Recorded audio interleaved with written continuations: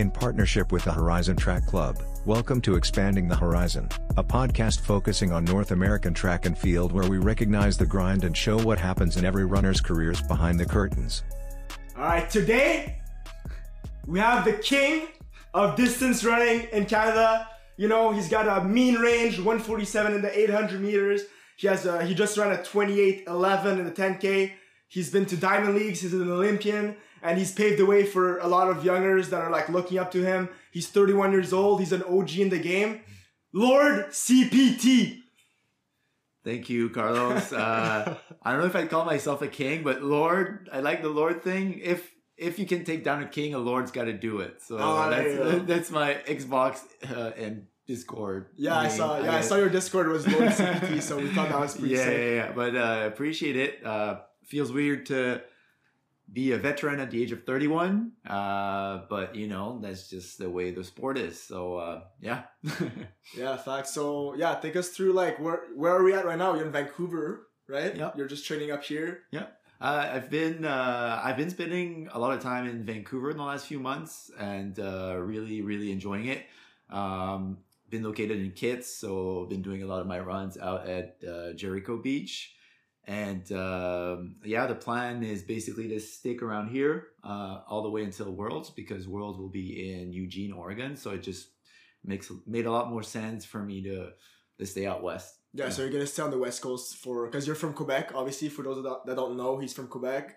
You're going to stay on the West Coast for most of the summer then? Yeah, probably. And it's one of those things too, like I don't really know where my races are going to take me yet, but like most of the professional circuit really gets interesting after Worlds, and that's where you start traveling kind of all around the world or all around North America. So yeah, West Coast until Worlds, and then after that I might be in a suitcase and going from hotel to hotel all the way until September. And September is always Fifth Avenue Mile, sponsored by New Balance, the sickest race of the year, and finish it off with like a nice party. So nice. Totally. So with your racing, like you were saying, most of this stuff gets like more exciting after Worlds. Where's like your favorite place to race? More like in the States, Europe? A lot of fast times usually dropped kind of overseas. Yeah, I do like going to Europe, and we might look into going to Europe actually before Worlds. And one of the reasons for that is I kind of think that Americans are, I was going to use the P word, but they're scared. They're scared to go. They just want to win races, but they don't really want to go fast. It seems like they don't want to take ownership of races. Facts.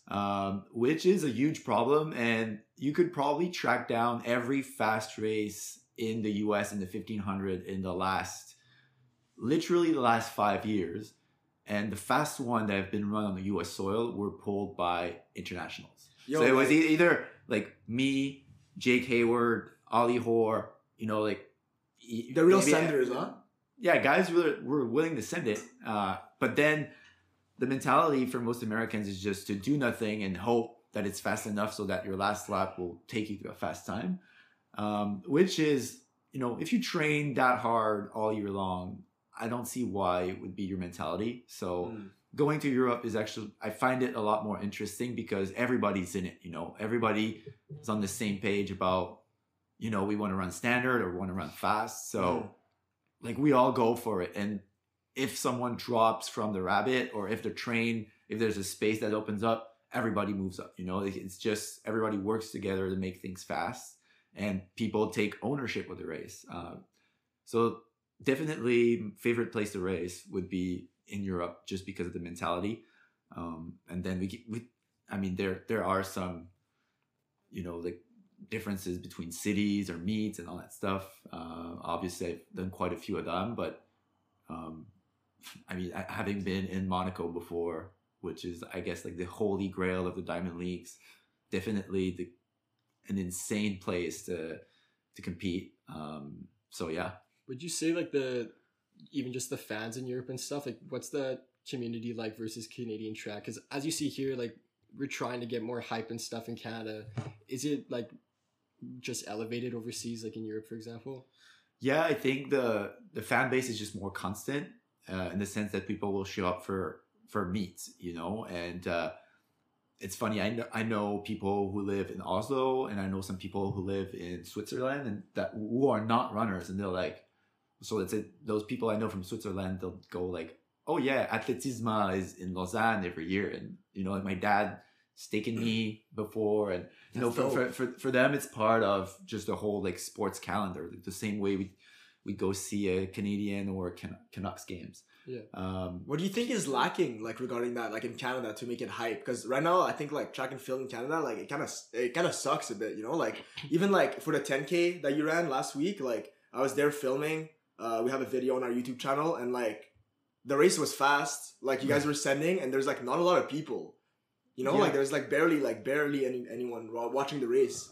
Yeah, it's interesting. People will show up if it's a big event. I'd say nationals, people usually show up, and like if somehow Canada were to get the Olympics or World Championships way down the road, I'm sure people would show up because they do for major events. But it's one of those things where culturally, athletics doesn't exist between the Olympic years. It's like a 4 year where nothing happens, then they like start watching track during the Olympics, and then they forget about it for another 4 years. And right? I also think it's really not as bad in like obviously BC high school champs and OFSA are huge, but like in Quebec it's really bad how the most athletic high school athletes are not encouraged to do track. Whereas in the US, if you're a savage in basketball or in football, you're gonna have to run track in the spring. That's true. And in that way, I mean, you build a fan base by growing its base in participation, and like your broader, like the more participation you could ever get is by having lots and lots and lots of kids participate in it. And there's a lot more volume in that sense in the US and even like Ontario and BC than compared to anywhere else like in North America. And you know, like if your kid plays basketball, football, but then he does track in the spring and you're a parent, you're gonna watch him go do track, and then you're gonna be more inclined to follow the sport after, as if like contrary to if he just didn't do nothing in the spring. Yeah, totally. So I think it comes down to just like that grassroots participation, and I kind of believe I have this belief, and it's in there, like most things in life. Like if you want to make some changes, it needs to happen bottoms up rather than top down. Yeah. Right. And like if your goal is participation, high performance, like regardless of what it is, if you don't have a good base, you're never really gonna get there. You're never really gonna make long-term changes, in my opinion. So like that like base of kids actually doing the sport is probably how culturally you can get people more involved and more into track. I guess that makes sense because there's so many like hockey clubs, so many hockey teams, for example, so that parents are right away more involved into hockey. But then for track, there's like, you can count on your fingers almost the amount of clubs. Like I remember even like in high school, we didn't even have a club like where I lived. Like I had to go to like Montreal or something until like my coach decided to open one.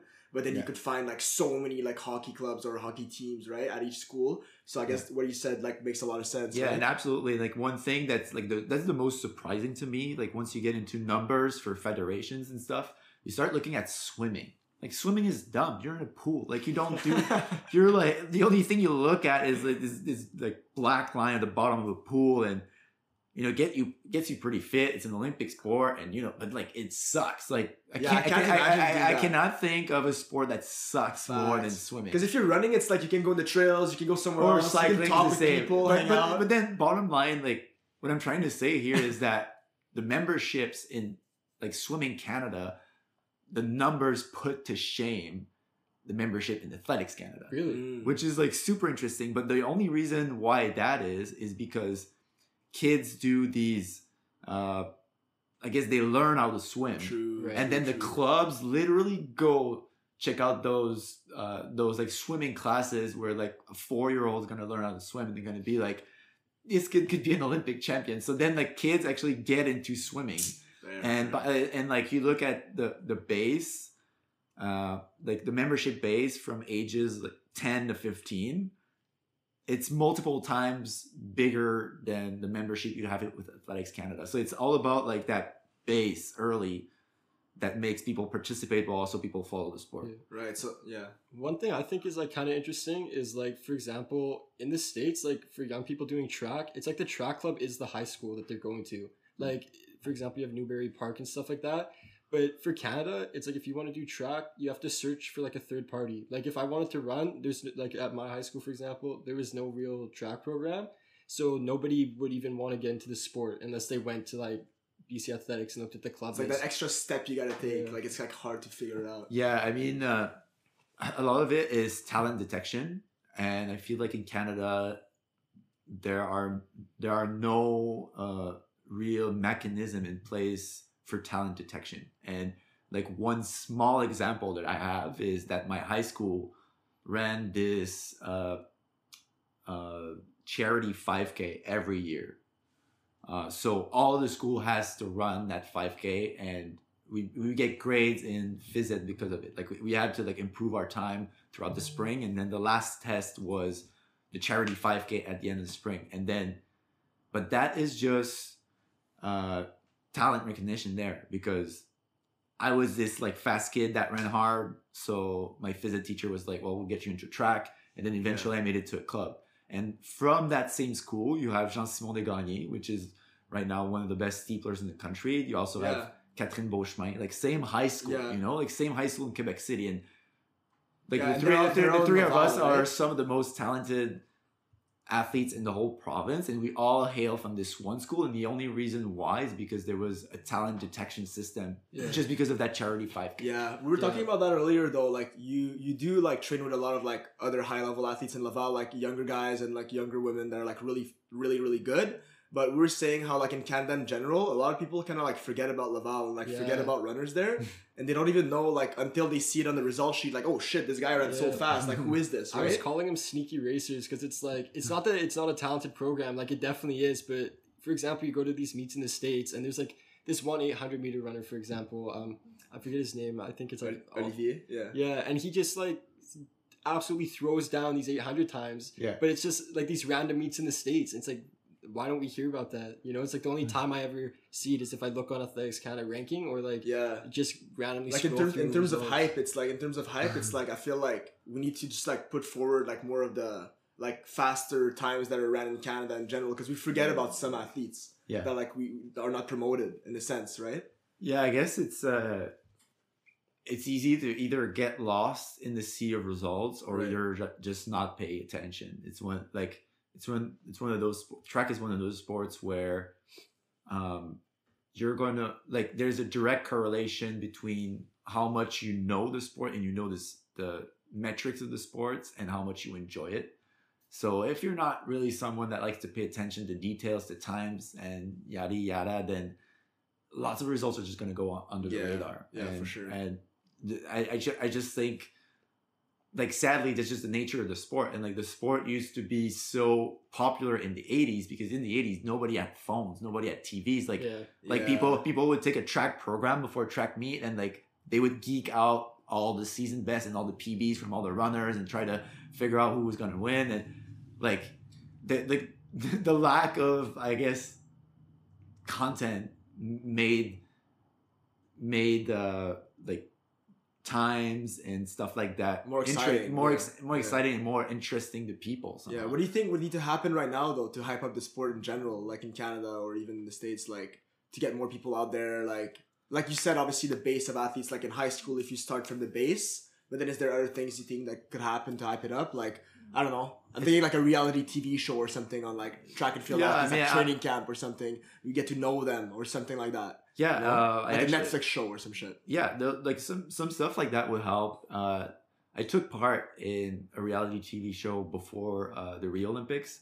Oh, okay. And like they just came and filmed me at a training camp and then at one race. And you know, after the Olympics, I would meet people in the street in Quebec City, and they would just come to me like one woman cried. She was like, "Oh my God, like what you go through every day is insane." That's so sick. So like, I think like people in Quebec were really supportive of you, right? Like absolutely, yeah. I mean, after the Olympics, like for 6 months, every time I was out in the street, people would recognize me. So that's what you want. Like I'm happy it happened. That was quite amazing. But then like yeah, a show like that could definitely help. But like the question is how you create that content. And then also there are people, you know, that are trying to change the sport. Like there was Nitro Athletics a while ago, and I know my agent, he's a big showman, and he's like, you know, like we should put the steeple bears on fire and like do shit like that. And But I think it's just like it's such a fine line between keeping you gotta make it entertainment. The core of the sport, like it is like the core of the sport is athleticism. Yeah. And you can't really like I don't see the sport going anywhere further from that. But then how do you keep that like pureness of athletics and put a bit more entertainment to it? Yeah. And that's just a fine line between not doing enough and doing too much, in my opinion. It's a really hard question. Yeah, Yeah. totally. So you mentioned Nitro Athletics. I remember watching that. That was with all like the kind of like funky like team events and stuff, right? Yeah. Would you ever do a elimination mile? Like they had that there, right? Yeah, they had that. I think it would be fun. The thing is, you got to choose when to do it. Yeah. You know, like they had an elimination 3K at the Continental Cup in 2018 when I was there. So I ran the 15. The 15 was just a straight race. Yeah. But the 3K was an elimination 3K. And I've never seen people run like an 8 flat 3K and suffer like this. Like guys like Paul Chalimo, like a broken Mohamed, Stewie McSwain, they were all like jogged 3/4 of a lap and absolutely sent it the last 50, and everybody was so dead. And like it was entertaining, but it was the Continental Cup, you know, like it's the biggest stage. Don't necessarily want that there. I think Usain Bolt was there, right? Was he there? Not for the Continental Cup. He was there for Nitro. The Nitro, that's what I'm referring to. That's in Australia. Yeah. Have you ever met some of them? Like some of like the big, like is there like any famous, like really, really crazy, like Usain Bolt or people you've had interactions with that were sick? Absolutely. I'm good mates with Mo Farah. Oh, really? Sick. Like he likes my photos, and I'll chat with him every once in a while. Nice. I will say, like, one of the most impressive things I've seen in track is Usain Bolt. Like, so I was the turnout for crowds in Rio were actually really bad. Besides the times Usain Bolt ran on the track. So basically people would flood the stadium for Usain Bolt's races, and then they would go home. And like if you were competing on the day he was not competing, the stadium was empty. No way. But the 1500 was actually always, the 2 rounds I did were before 2 rounds of 200. Oh, so it's packed. So the stadium was packed for my races, but not only that, I got to warm up while he was warming up. No way. And man, the dude is just a horse. Like you see his quads and his legs, and it's just like the one thing that, like, it looks like a horse's leg. Like he's so massive and so lean, and it's just like this absolute unit of an athlete. And just like seeing him was just like unreal. That's crazy. Yeah, that's crazy. Because we were talking even about like meeting like people that are like famous or whatever. Like I know you went to the New Balance like stadium opening, right? Yeah. And there's like Jack Harlow was performing. No, right? so I wasn't there. Oh, you weren't there? No, so I was in Flagstaff for training camp, and I had a race in Boston this Saturday, and the New Balance girl I work with was like, "Do you want to come for the opening on Wednesday?" And I'm kind of like, I'm at altitude, like I just need to come in for my race. I'll come Friday. But then she tells me, like, "You want to come for the opening of the track," without mentioning any details. But then like I'm in Flagstaff, and then on Wednesday night I see these stories from like all the New Balance athletes there, and I'm just like, wait, this is like an amazing event. Like I should have known better. Like I should have gone. Oh shit. Well, I kind of missed it, but you know, the New Balance doing big things, and that's cool what they did. That's cool what they did. So explain a bit that move, because you were with ASICS before, right? Like what made you like move to New Balance? Like what happened? Like, you know, like why would you what are your criteria of selection when you like actually go with a brand? Basically, obviously you want to get a big bag, right? Like a decent bag to like survive, because there's not a lot of money in track. Yeah. Like what else like comes into play? Yeah, I mean, it's not like I was getting offered bags left and right, you know. Like I was coming off of 4 years of pretty shitty and injured running, right? And like I wasn't that cool kid that was graduating for college anymore. Yeah. So like, you know, the value definitely went a bit down. Your stock kind of like went a little bit down. Yeah, it went down a little bit, like, to be honest. But basically, ASICs were still interested in continuing. New Balance wanted to step in, and ASICs, they had a good offer on the table, but the management team changed a couple of times over the last few years, and somehow communication with the people that were there, like, I don't think they meant to be mean or anything, or like they really were into sponsoring me and whatnot, but like the communication was just not that great. And as soon as we were talking with people from New Balance, you know, they showed interest. Yeah. The vibe was there. Yeah, the vibe was really there. It was very good, and actually like New Balance offer was smaller than the ASICS offer, but it was just like, to me, it was a matter of feeling like I belonged and being part of like a team of people that obviously, like, you feel like they care. Yeah, they care. So that's why we thought that New Balance was going to be a better fit. So it's like that support system, right? Like, obviously you're training alone on your own. Like, you don't really have like a set training group or anything. Yeah. But like, how important is like the support system, like your coach, like your physios and all that? Like, obviously New Balance supports you a lot, like all of that. It's like a team effort as well, right? Like, people don't really know that. Yeah. I mean, yeah, they were, you know, they would just let me do what I need to do. You know, like they're like, you sign this contract, you train wherever, and you do you know. Nice. So and in that sense, I think it's pretty important. And yeah, they were just genuinely interested in having me on the team, and Cool. that sense that you belong really sealed the deal for me. Yeah. Can we just take a second though to talk about the New Balance kits? Like, I heard a lot about it on social media and stuff, like leading into the 10K you did the other week, and I couldn't find photos anywhere. But then when you like whipped it out at the start of the race, like, that definitely in the previous years, I'd say that's one of the top kits I've seen. Yeah, it is straight up sexy, man. Like, dude, I got this tan from being 6 weeks in Arizona, and like I put this thing on, and it's just like, you just feel good in it, huh? I mean, a really skinny runner is not the definition of sexy for everyone, but like, you do feel sexy when you put that on. It's like, yeah, this is sick, and like the colors are nice. Like, I do have this obsession too for gradients. Like, I think like art that includes gradients and like graphics like that. Like, I love that stuff before they would put it ever on a kit. So when I knew that it was going to be the theme, like, I was pretty pumped about it. And then like you get the kit and you're just like, oh yeah, this is sick.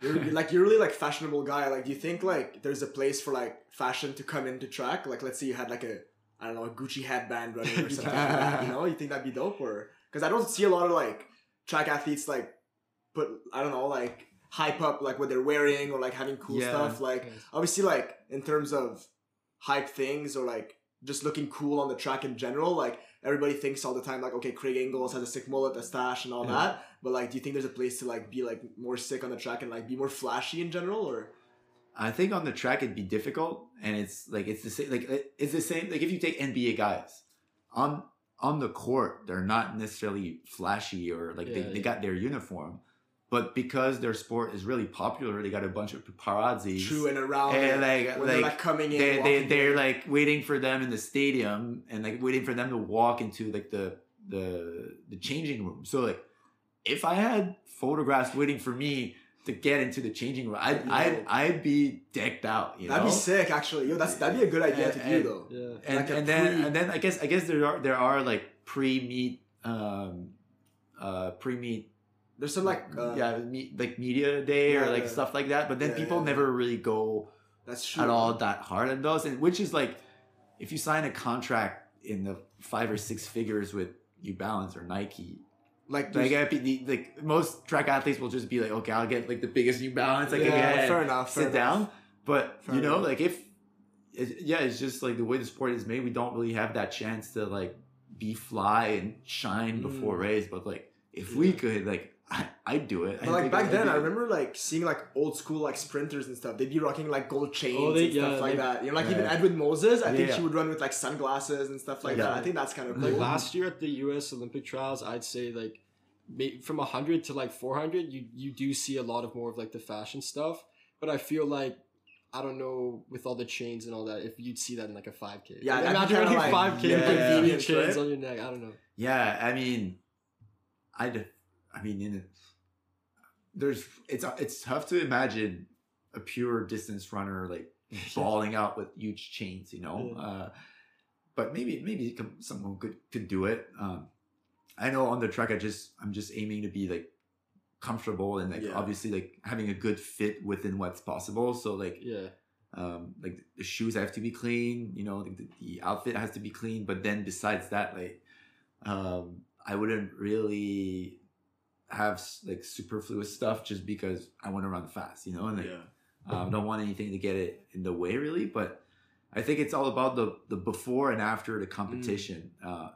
And then like if you were to make a show about, you know, like a drive to survive, but you make it about the Diamond League, and then you follow the guys before and after their races, then there would be a chance for them to actually showcase their style outside of just the track, you know. So like, but even like the stories before, these are the occasions that we're missing. You gotta see, because like we don't just want to see track, like we want to see everything around it. The behind the scenes stuff, I think is what makes some sports exciting, you know. And like even like how you got into Monaco your first time, right? Like that's a cool story. I think like obviously like as a Canadian athlete, it's almost like you gotta hustle to make your way into some races, which sucks, but like you have a sick story I think to tell with like how you got in Monaco, right? Like that was your breakthrough race as well. That's where you proved like you were like a runner that's like that deserves to be in Diamond League events and stuff, right? So well, 2015, that is like most of the that's people, your breakthrough year still. Yeah, breakthrough year still. Most people listening to this were probably still in elementary school at this point.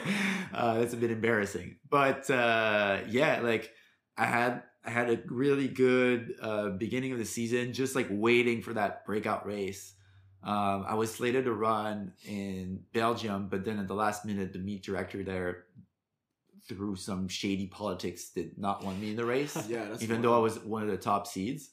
So my agent, who is good friends with the Monaco meet director, was just like, okay, we're gonna try something out. Like, do you feel lucky? And I'm like, as lucky as I can get, you know. Like, and he's like, okay, be ready to buy a ticket tonight if you need to. And then he calls me back a couple hours later, and he's like, buy a ticket for Nice. You're going to Monaco. You got in the 1500 in Monaco, and don't tell anyone because the wait list has like 10 people on it, and you just like bypass the whole wait list.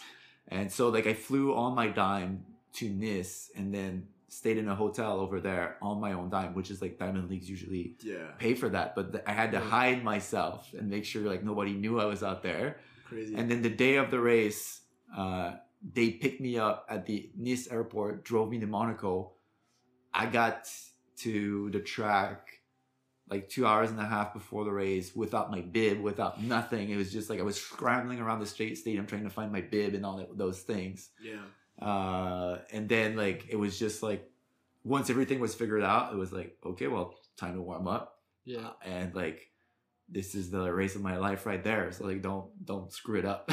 You think that had anything to play with it? The fact that like you just you didn't even have a chance to second guess yourself. You just got thrown in. It's like, okay, I'm here. Let's rock. No, I think a lot of people would have choked.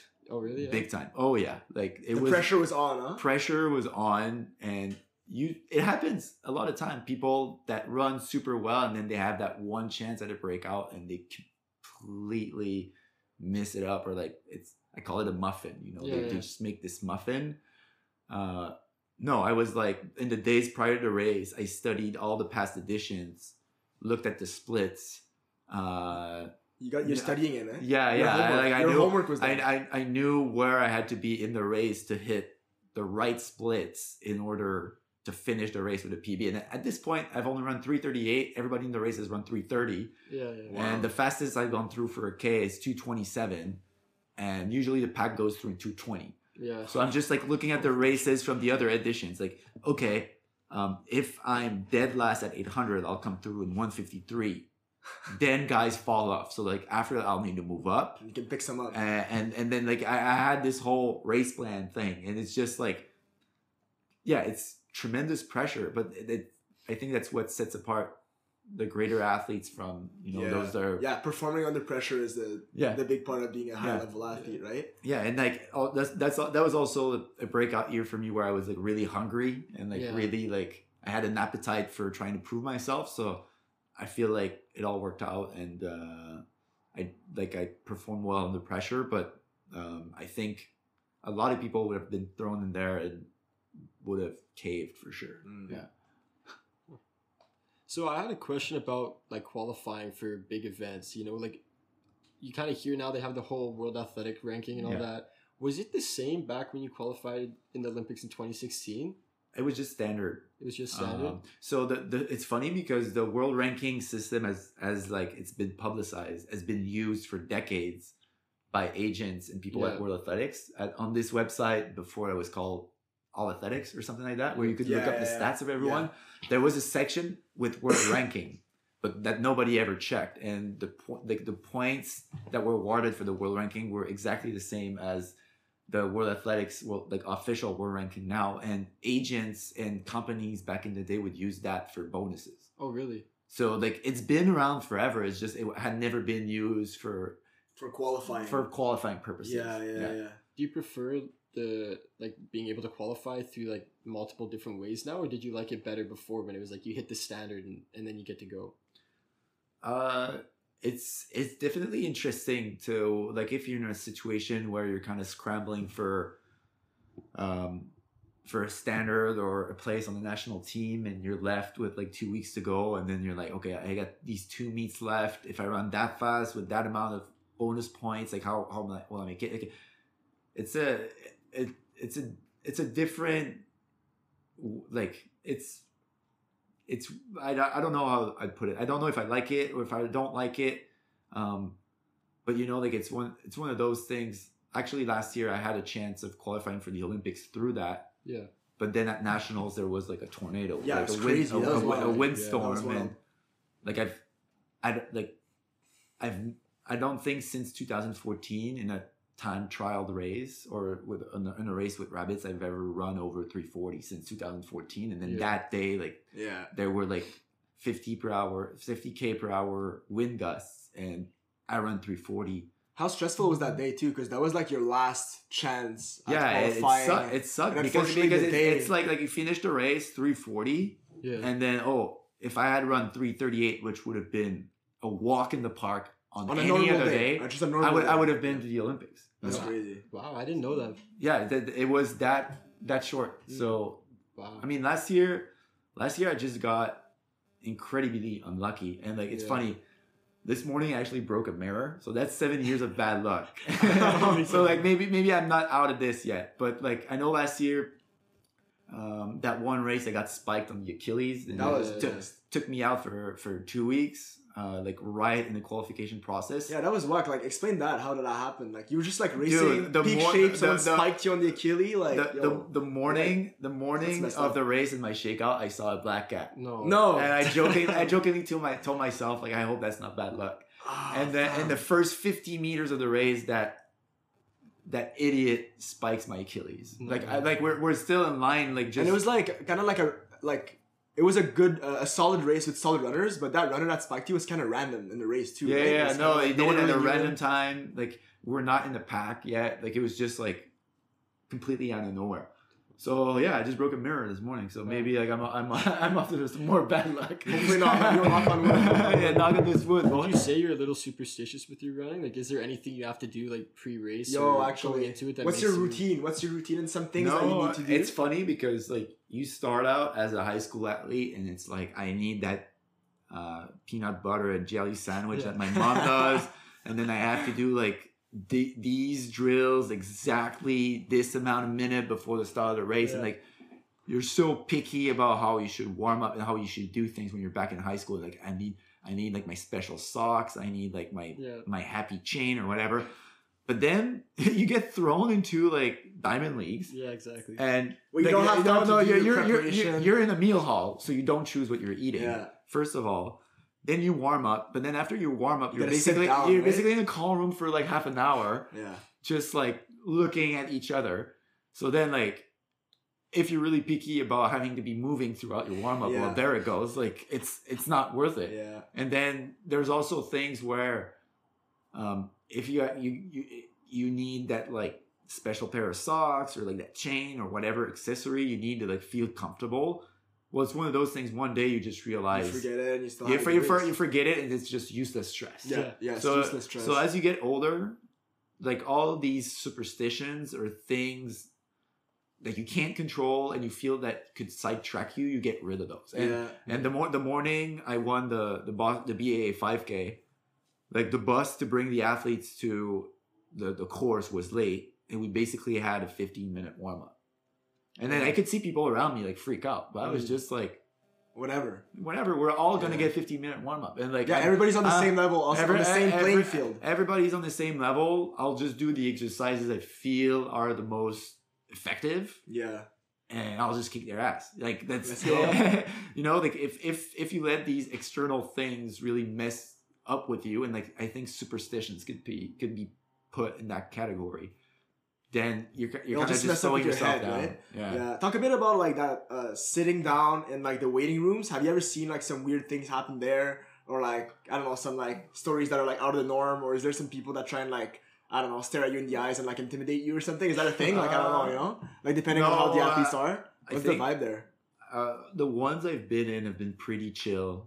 I guess the funny stories that I have, one would be Canadian National Championships, like the Olympic trials in 2012. Yeah. In the 800 in the call room, like Anthony Romanu, which is a good friend of mine, Yeah. is just like, he talks. And like when he's nervous, he can't stop talking. So he's just in the call room, like talking to everyone. And then Nate Brandon just went, "Yo, Tony, shut the fuck up." And then like, it was like a dead silence in the tent. Like that was actually hilarious.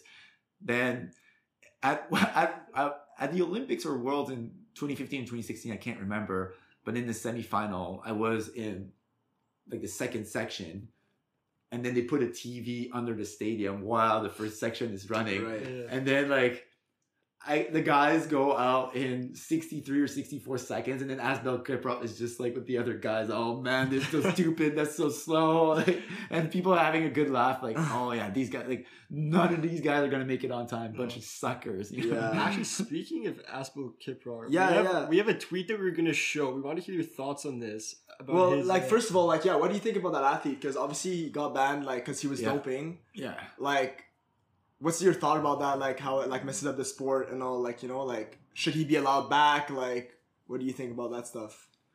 I think the should be allowed back thing should be a case by case. yeah, I don't think it should be like necessarily you've been banned once, you're banned, then you're banned for life. yeah, I think it should be a case by case situation. I mean, I didn't necessarily have any doubts that he was doping, but it's one of those things where, you know, like he gets popped and then you're like, oh, well, there's more guys at the top that do it than Yeah. maybe I think I'm aware of. And that realization kind of always hits, always sucks. But then those are also Yeah. things you can't control. And like, if you let that get to you, it's just, yeah. But, like, their mentality is a bit different. Like, what do you think about that tweet there? Like, because he tweeted that? Yeah. Because Yeah, drugs. I believe there's no performance enhancing drug to run fast. This is just a scam. Give all humans EPO and let them run at 326 in the 1500. There's no doping. No need to lie. It's just very weird. Like I don't feel like he's making a statement at all. He's just like, it's like someone that's very drunk and doesn't make sense. You know? Like, what if, like, all the runners were doped? Like, what if everybody was doped? And it was just like, whatever, like, you can just take whatever you want. Like, just like, you know, just I mean, that load up. It would definitely not be healthy. Yeah. Like Can all you imagine? all of us would probably die of heart attacks and stuff like that by the age of 35, which is like 3 years for me. I want to live a bit younger, like YOLO, but like, yeah, YOLO. Like I want to make it further, you know. But yeah, I mean, I would never let that happen. I don't know what I'm supposed to say. Like, I do not support that. Yeah, no, you, obviously. you shouldn't be doping. You shouldn't be doing these things. And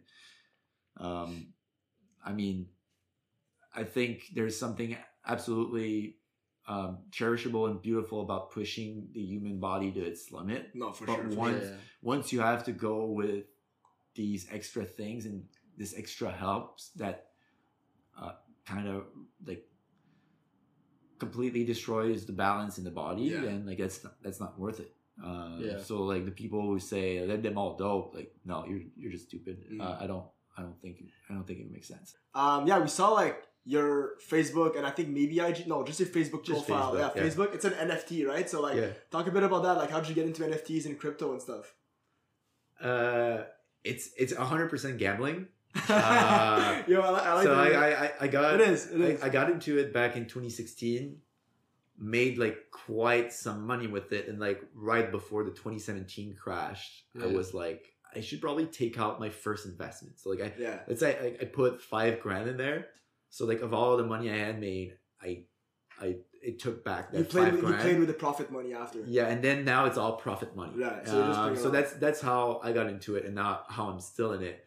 Now everybody's bleeding really bad right now. Like, you know, it is there's like these like Discord communities and stuff, and it's just like everybody's hurting right now in the crypto community. So it's funny. Like it's a good opportunity to make money, but then like you can't really take it too seriously because you get it for fun. My opinion is it's all like you'll talk to some people that are very passionate about it, and you know at the end of the day it's all a big scam.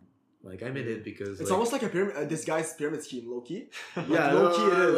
Low key, like low key, like you still have to convince me how it's not a Ponzi scheme. You know? Like the people that make it, that make the actual crypto or like that create the NFT, they're the ones that get so much money because like every time you're like exchanging or selling or buying, they get like that's what I do like about NFTs. Like compared to let's say just cryptos and coins in general, is that artists now do have a chance to take ownership of what they do. True. Yeah. And you can make royalties.